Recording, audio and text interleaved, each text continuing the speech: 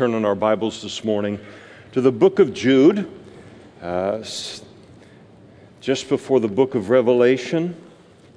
Sunday morning, studying the book of Jude. As we're turning there, just a reminder, Sunday nights we go through the Bible, Genesis to Revelation, and currently studying the Gospel according to Luke. 6 o'clock Sunday evenings, each of you are invited. 2 verses, we've been reading these for 2 or 3 weeks now, and we'll make the focus this week, verse 3, as we made verse 4 our focus last week.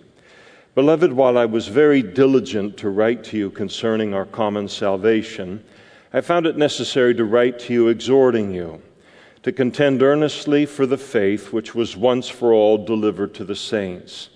For certain men have crept in unnoticed who long ago were marked out for this condemnation, ungodly men who turn the grace of our God into lewdness and deny the only Lord God and our Lord Jesus Christ. Let's pray together.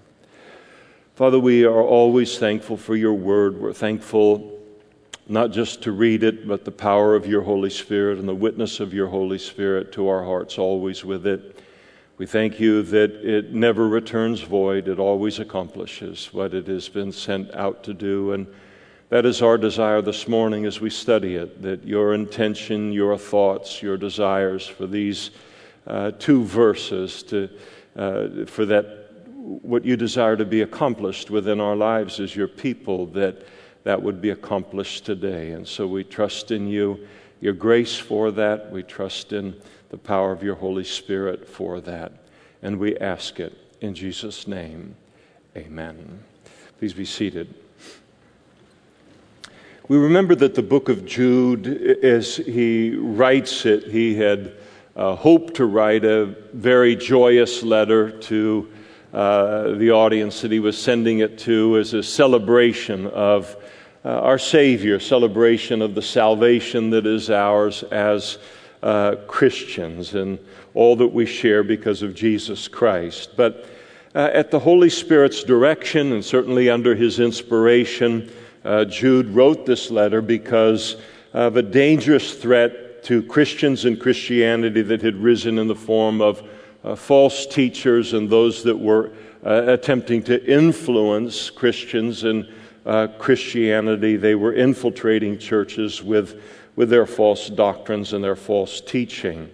Their particular false doctrine and teaching consisted of 2 main points that Jude makes clear there in verse 4. Number 1, that they turned the grace of God into lewdness. They were advancing the idea that you could live any way that you want as a Christian, engage in any and all sin that you would want to engage in, and God's grace will cover it. And if you do so, you don't need to fear God's judgment or fear God's chastening or his rebuke in any kind of way. And so they minimized the Bible's teaching on righteousness, on sanctification, on holiness and obedience and judgment, and they denied the moral demands of God and of Christianity. The second thing that they did is they deny the only Lord God and our Lord Jesus Christ. And so they denied the necessity of the lordship of God the Father, the lordship of Jesus Christ in the Christian life. And they taught that it was very important to know him as Savior, but not important to know him as Lord. And so you didn't have to take his call to make him the Lord of our lives seriously and make him the Lord and Master of our lives as well. And Jude gave us in verse 4 some insights into their methods and also into their end. And you notice concerning their method of infiltrating the body of Christ or infiltrating a church is that they creep in unnoticed. And so they're never upfront about what they're really about. They never reveal immediately what's in their heart, what they're endeavoring to do. So they use secrecy, they use stealth, they use deception in order to advance these false doctrines that they adhere to, and these false doctrines of lewdness and the denial of the necessity of Jesus' lordship in our lives. And so when they come into a church, they are never honest about what they are. They're never honest about what it is that they're trying to do. And the reason that they go unnoticed, as Jude talks about here, is because they give the outward appearance of being a Christian. And so they deliberately hide their true intentions. They deliberately hide their true identities, and thus they're not always easy to spot or to identify. And so when such a person would candidate to become the next pastor of a church, they're never honest or open about what they believe or what they intend to then do to the church or to Christians once they could have that kind of a position handed over to them. But upon being put into that position, they'll use it now to influence people toward their destructive heresies, as the Apostle Peter puts it. But a person doesn't have to be a pastor or a leader in a church in order to try and influence it toward the acceptance of lewdness and the denial of Jesus' lordship in the Christian life. They can be a Christian author. They can be a Christian musician. They can be a Christian theologian, or they can be something more commonplace as an individual in our lives. They can be a friend who carefully and quietly lets it be known to us that they no longer believe in or they have never believed that premarital sex, as the Bible teaches, is wrong, or that a Christian living with someone out of wedlock is wrong, or that practicing homosexuality is wrong, or that homosexual marriage is wrong, or that sex is binary, that there are only two sexes, male and female, and only two genders, man and woman. They will quietly let it be known that they do not believe that abortion is wrong, or that viewing pornography is wrong, or that partying or getting loaded or getting drunk is wrong. And I'm not talking about a Christian who is sincerely endeavoring to biblically work their way through what are all these current cultural hotspots where the culture is pushing against truth and against biblical truth, and a Christian is trying to figure out in their own hearts and from the Word of God how they should view these things.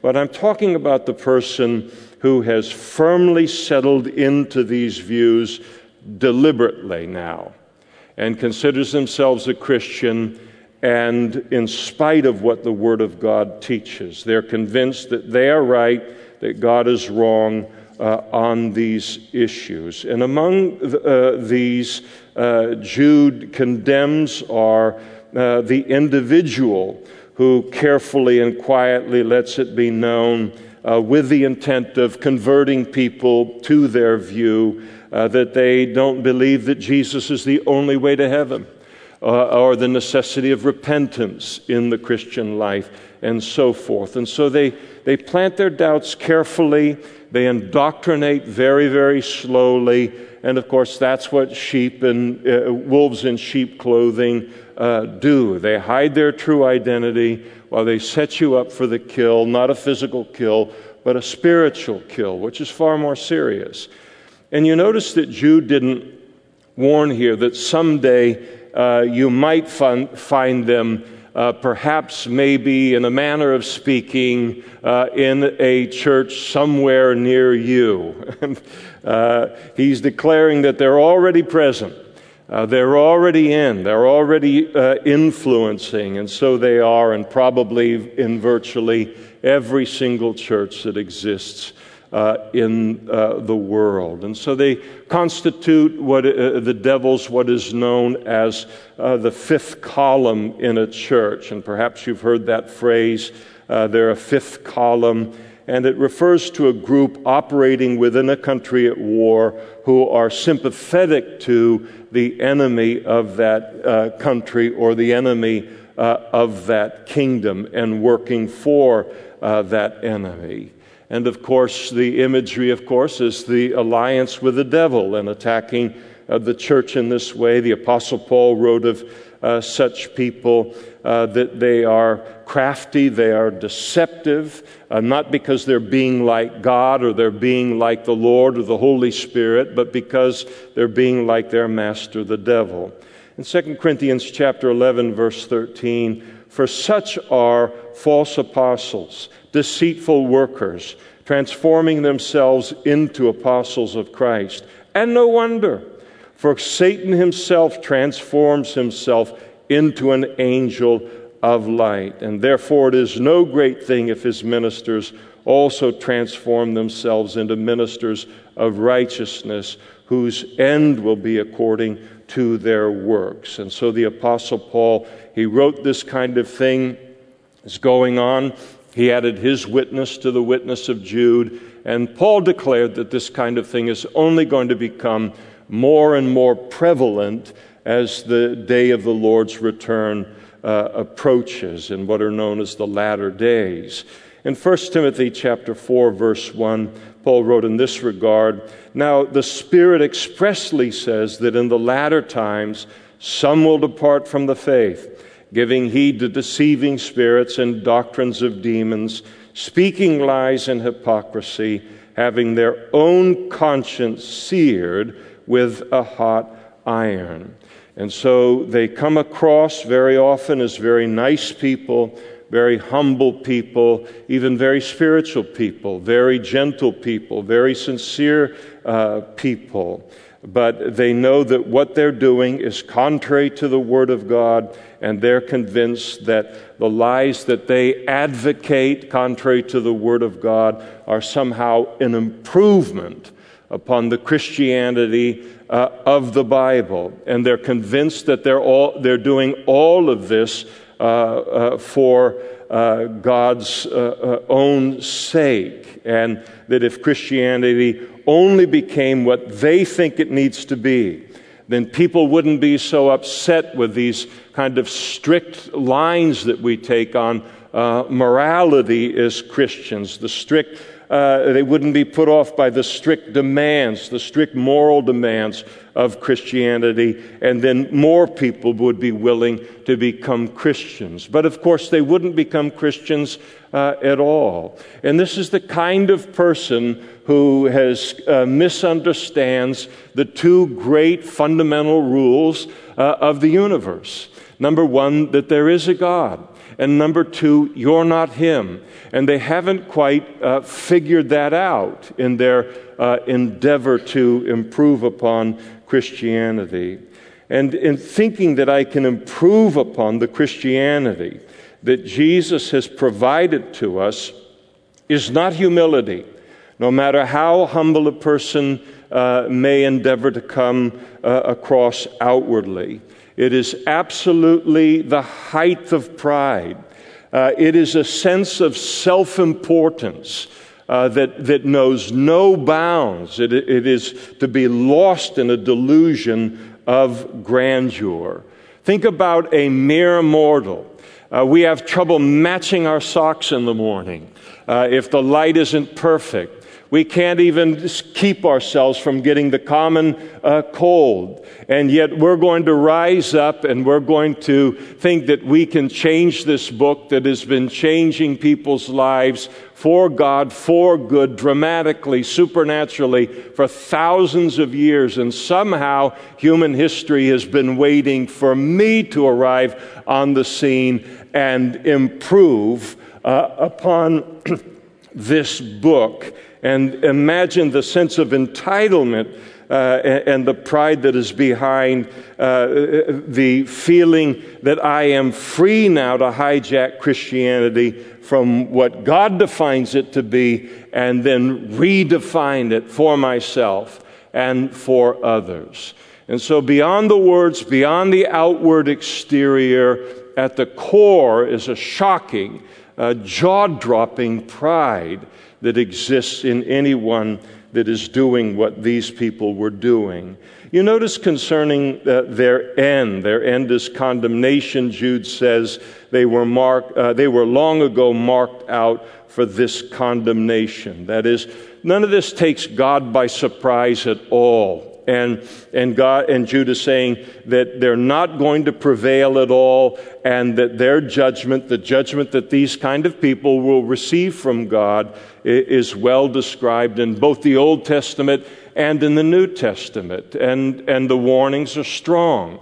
I'll just give you one as an example from the New Testament, 1 Peter chapter 2, verse 1, that ought to put the fear of God in anyone that is in their shoes.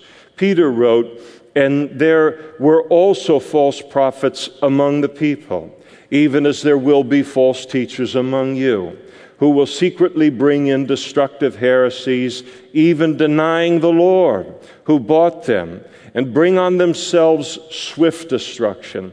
And many will follow their destructive ways, because of whom the way of truth will be blasphemed. By covetousness, they will exploit you with deceptive words. For a long time, their judgment has not been idle, and their destruction does not slumber." And so the judgment, the condemnation is coming, God says.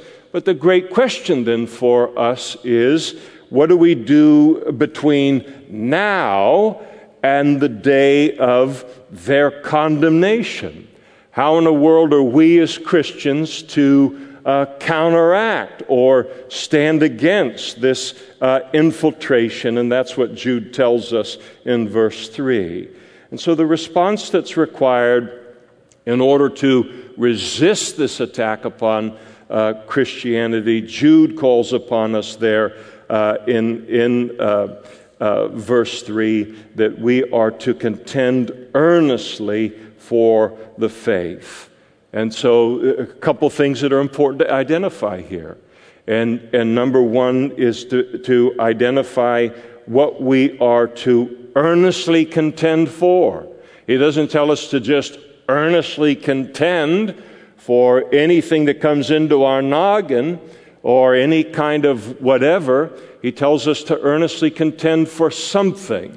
And the something that we're to earnestly contend for is the faith. And then, second, we'll examine his exhortation to contend earnestly for that faith. What is this, the faith, that Jude is referring to? And you'll notice that he's not referring to faith in general. You notice Jude does not write, "Contend earnestly for faith." That's not what he says. He doesn't say contend earnestly for faith. And so it's not referring to trusting in God. He says, don't contend earnestly for that. That's not what's being attacked here.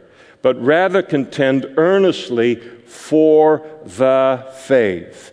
And the faith refers to the doctrinal foundation of Christianity, the life and the teaching of Jesus, the teaching of the Holy Spirit through the apostles in the early church. It speaks of the body of truth that is found in the Bible, that is in your hands, and it refers to what we believe as Christians.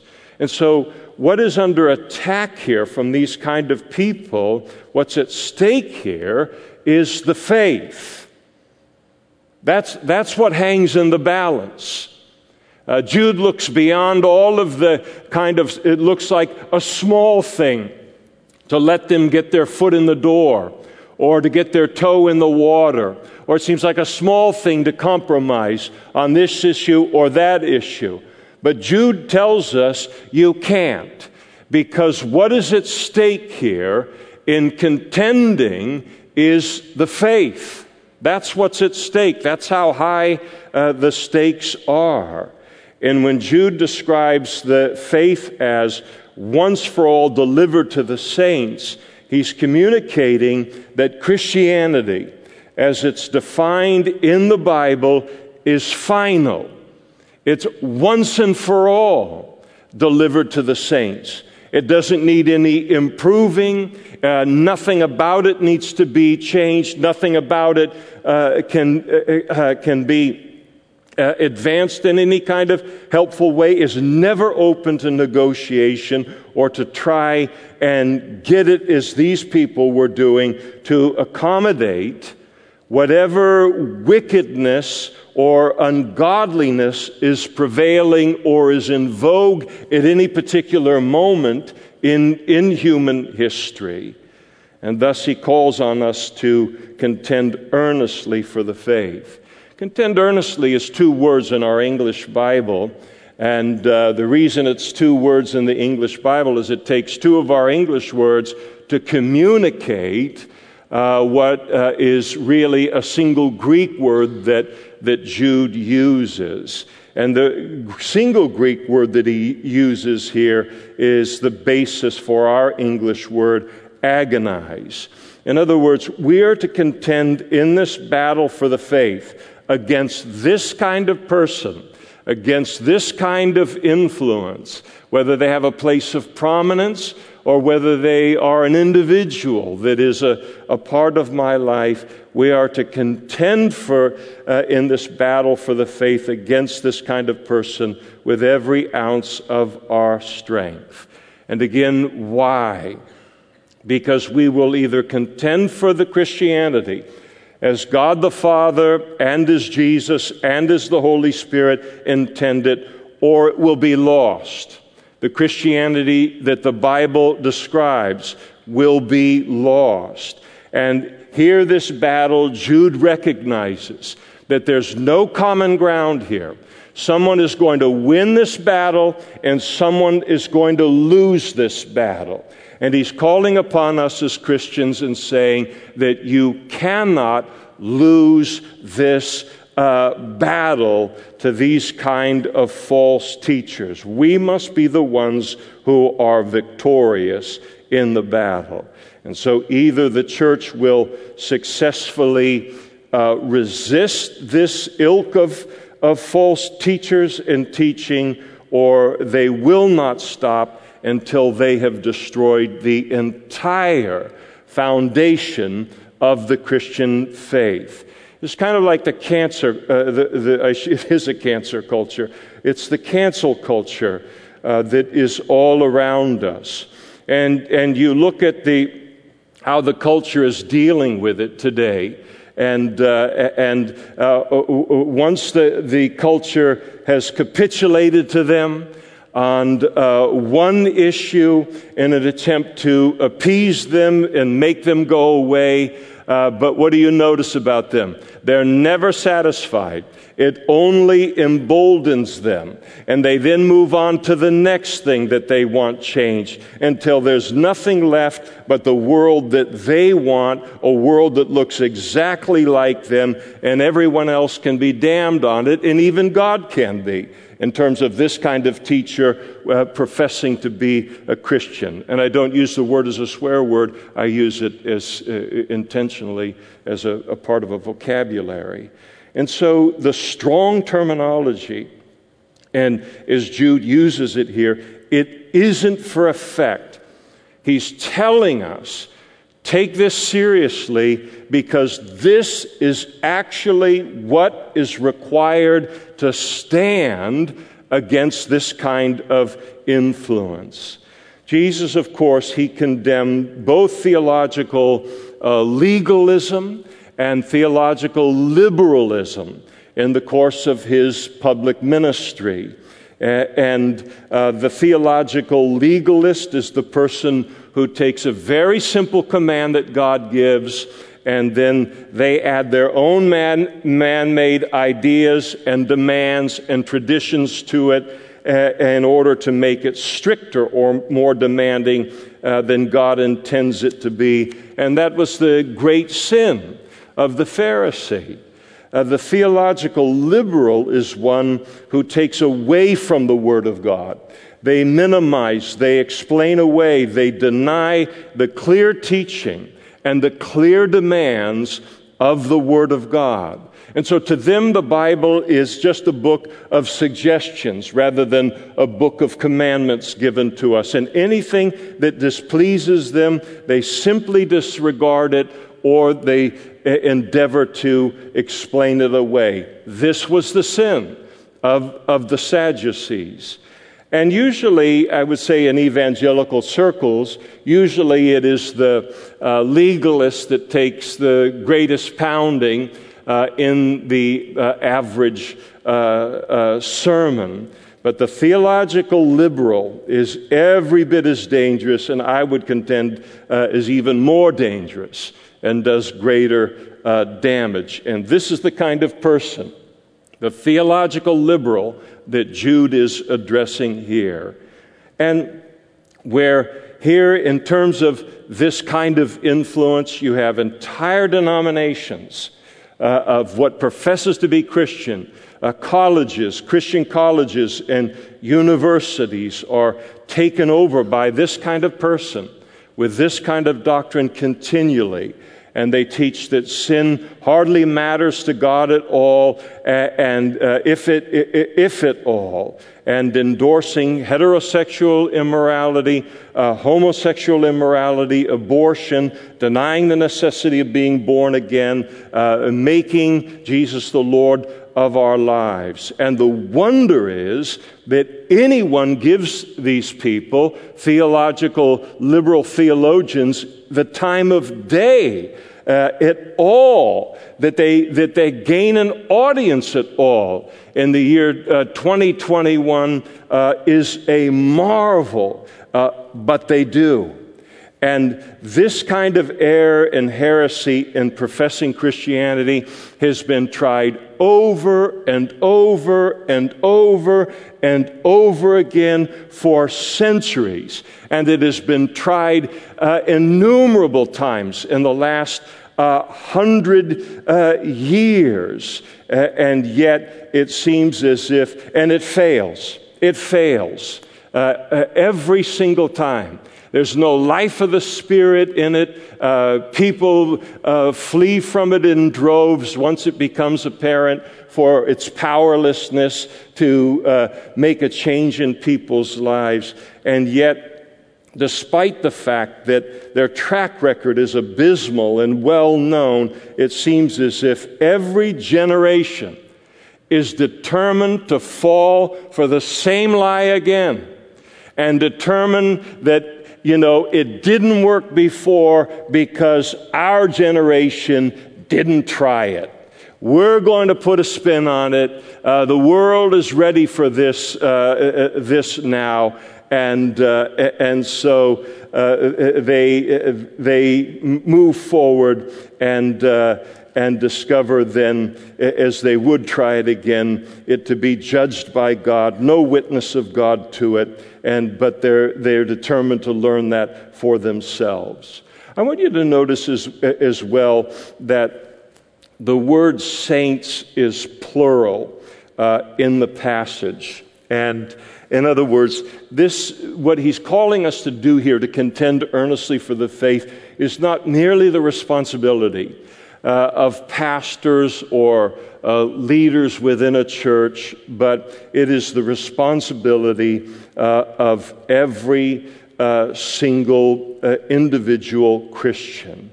Well, all of this then, in my mind, it raises the question, what does this contending for the faith actually look like practically in terms of the rubber meeting the road? So somebody says, contend earnestly for the faith. I walk out the door after the sermon. I say, I know I ought to do it, but I don't have the foggiest idea what it looks like in the nitty-gritty of my life. And here I think we have to begin by understanding that the exhortation to contend is not a call to engage in shouting matches with people in general, or to engage in shouting matches even with these kind of people. Jesus never did it, and he never did it even while under immense provocation. in the course of his public ministry. Here are a couple passages that are important to remember in case you have made Jude verse 3 your life verse. In 2 Timothy chapter 2, verse 24, "And a servant of the Lord must not quarrel, but be gentle to all, able to teach patience, in humility correcting those who are in opposition, if God perhaps will grant them repentance so that they may know the truth, and they may come to their senses and escape the snare of the devil, having been taken captive by him to do his will." Paul wrote to the church at Ephesus and talked about the importance of speaking the truth, but speaking the truth in love. Elsewhere, we're told in the New Testament that the wrath of man does not produce the righteousness of God. And I would bear witness that it certainly doesn't. And as we mentioned last time, here it's important to differentiate between the false teachers who are advancing this kind of thing and false teaching, and then those who, by virtue of not having been well taught in their Christian life, have been fooled by them. And so important to realize that there is a difference here in terms of those two particular groups of people. We are to contend with the error of each of them, but a strong rebuke and warning toward the false teachers, and a biblical correction and with compassion toward those that are deceived. And we'll see that when we get to verse 22.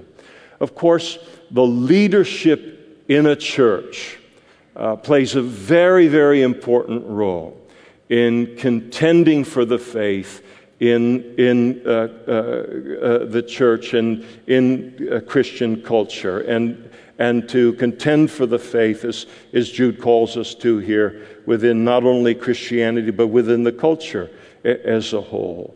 But each of us as Christians are to play a part in this contending for the faith when we engage it on a personal level in our own lives. And this would certainly include, for example, taking a biblical stand in a private conversation concerning the hot-button kind of subjects of our age. For instance, making a stand as a Christian concerning God's institution of marriage and how he defines it, that it's reserved solely for the uniting of a man and of a woman in marriage, making a stand related to what the Bible says about sexual morality, that the sexual relationship is to be reserved for the marriage bed. It is to be reserved for the commitment of marriage, and to make a stand against all heterosexual sexual immorality, all homosexual sexual immorality, the sin of practicing homosexuality, making a stand related to the sanctity of life, making a stand for the unborn and against abortion, making a stand concerning the fact that there are only two sexes, male and female. As God put it in Genesis chapter 1, verse 27, "So God created man in his own image. In the image of God, he created him. Male and female, he created them." And then as well as making a stand for the foundational doctrines, the essential doctrines of Christianity, including Jesus' virgin birth, his deity, and the Godhead, the necessity of being born again, the salvation on the basis of faith in Jesus alone, the inerrancy of the Scripture, the place of sanctification in the Christian life, as well as contending against the two specific things that Jude mentions in this letter, and that is to make a stand against those who consider themselves to be Christian and are not, and then are turning God's grace into an excuse for lewdness or denying the necessity of Jesus' lordship in the Christian life. And on and on and on we could go related to these kind of of examples. It is important to realize that contending for the faith means more than simply saying to another person, I don't agree with that. That's a wonderful starting point, and I don't want to minimize the importance of how profoundly powerful that simple statement can be in the insanity of the world in which we live. But what Jude is advocating here is more than that. It includes being able to articulate the reason why I disagree with their position, my own position based upon the Bible, though I may not give them chapter and verse for it. I may just say and paraphrase what the Bible says, and they don't even know they're dealing with the Bible, but I'm standing on the Bible in the conversation, and then explaining the reasons for my belief, and then being able to articulate to someone why this is the superior view than the one that is being advocated in the world. And what that requires of us as Christians is having studied these issues in the light of God's Word, and then putting these hot-button issues of the culture up against what it is that the Bible says, and then working out in our own hearts and our own minds the superiority of the faith that Jude is talking about, and the necessity of doing that. And so it requires on our part, all the way through human history, we think we're in some kind of an odd thing. We are probably within this country where you see such a push against anything that stands for moral absolutes within our culture. That certainly is going to include Christianity. But the world has always pushed against Christianity for 2,000 years. It just depends what the issues are in any given generation. So we're not some odd generation. Jude says every generation has to fight this fight. All that that differentiates in one generation to the other is what the issues will be. Well, we know what the issues are for us as Christians. We know where the culture is pushing against Christianity, and most of all for its stance related to moral absolutes. And so what's incumbent upon me as a Christian is then to discover, what does the Bible say about this? And then to be able to have that become a part of me so that I'm then able to explain that in a conversation with someone else when those subjects come up in conversation. And I'm afraid I might be making this a little too intimidating or complicated here, but it's very simple. I need to know what I believe, I need to know why I believe it, and why what I believe is superior to anything else morally and spiritually. And then to just simply move forward in my life. And then as these kind of conversations come up, related to God and related to morality and related to the Bible and all, then we just simply engage then in that conversation and then communicate what the Bible says, and the fact that you and I have concluded it to be perfectly reasonable, what the Bible says on any particular given issue, and then watch what the Holy Spirit does with it. And there are very few conversations that go on today, or just any time, where everybody's going to have a wow moment and have their road to Damascus fall off their high horse and accept Christ in the moment. But when we communicate something like this, then that is in a person's heart, in their mind. And now it's up to the Holy Spirit to do something with it in their hearts and minds, again, knowing that it won't return void. And this kind of thing actually can become very exciting and enjoyable. Family barbecues are some of the most exciting things because people are willing to talk about anything, and I am too. And so it's actually fun to and not come across as a know-it-all or anything, but to engage. When I was growing up, I didn't actually watch that many episodes of it, but I do remember enough about Columbo that he's become my model related to all of this. Not really, but I mean he is. But he just would kind of play dumb, and he would just ask questions, or he would just insert some kind of a thing. But he was this rumpled, kind of humble, there's nothing to fear here kind of presence in anything, and yet he was getting exactly where he wanted on it. And it's a fun way to do that kind of thing. Now, today, of course, in doing so, we're up against this aforementioned cancel culture and all of the accusations of intolerance and whatever phobia they want to throw at us in order to kind of intimidate us and silence us and put us in the place they've determined for us. But we have to contend nonetheless. And one thing that is very important to understand about cancel culture and every other attempt to censor and silence everyone that doesn't hold their particular view is to realize that when a person or when an institution feels that they must artificially protect their views, as cancel culture does, whether they realize it or not, it is an open confession on their part of the weakness of their views.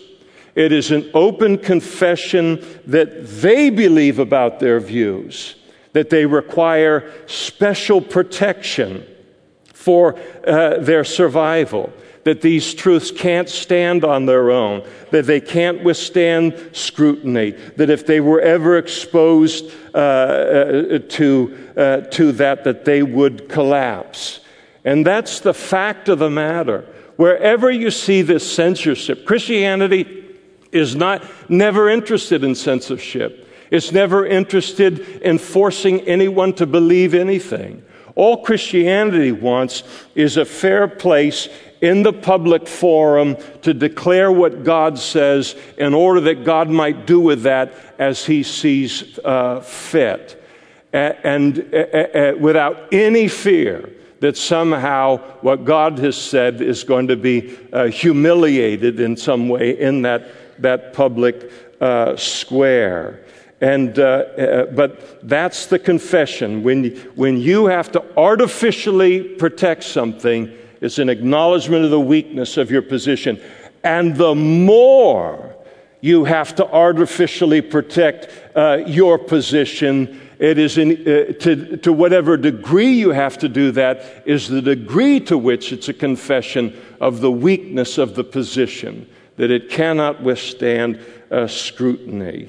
And today's cancel culture is weak. And it is worse than weak. It is weak and a bully.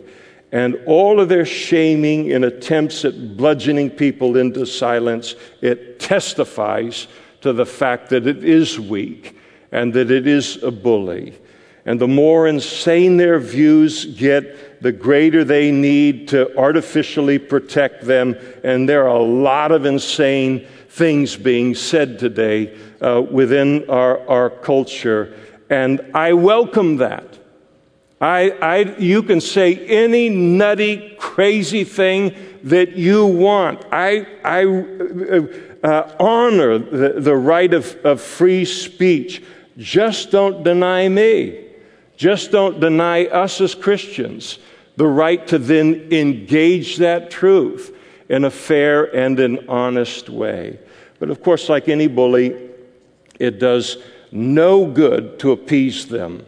It just emboldens them, as we've seen, and they have to be stood up to, have their views challenged on the basis of truth, on the basis of God's truth, because as the old saying goes, facts are very stubborn things. And you can resist them for a time, but ultimately it has to collapse. And we are in a moral insane asylum right now in the United States of America. And I hate to say it, what we need is a good war on our shores. We need a crisis. We need something to wake the population up to the fact that this world is not a game. This is the games that people play at the end of empires. This is rotting out from the center out. And it's absolute insanity what is happening. But as dangerous as it is in the world, it is infinitely more dangerous when it comes into the church. And when it comes into the church in the forms that Jude is talking about here. And so the fact of the matter is that we will need to contend earnestly for the faith sooner or later, because silencing Christianity, silencing Christians has to be the ultimate goal. It's the end game. Anything that teaches a non-negotiable faith, anyone that teaches a non-negotiable morality is the ultimate target, and it must go.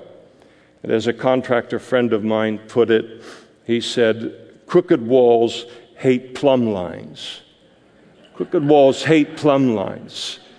But rather than recognizing that they're crooked walls, the entire thrust of the culture is to remove the plumb line.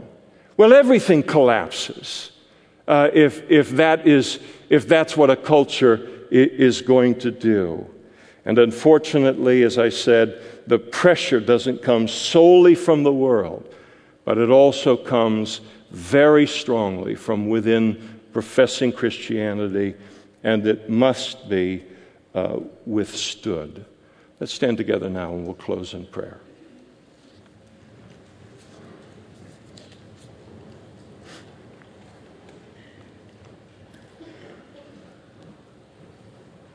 Father, we pray that you would give us the power. We pray that you would give us the grace. We pray that you would give us the wisdom that we need in order to obey this command of your word in our sphere of influence for the kingdom of God in this world, to contend earnestly for the faith. We pray that you would give us a beauty, a holy beauty, like Jesus possessed, and withstanding even the Sadducees and the Pharisees and other people that provoked him in his public ministry. So give us the right spirit, Lord, but help us now to make the stand that is needed for our hour in human history, that the faith might move from our generation to the next generation and to the next generation as others did for us. And we pray and we ask for this work of your Spirit within our lives. In Jesus' name, amen.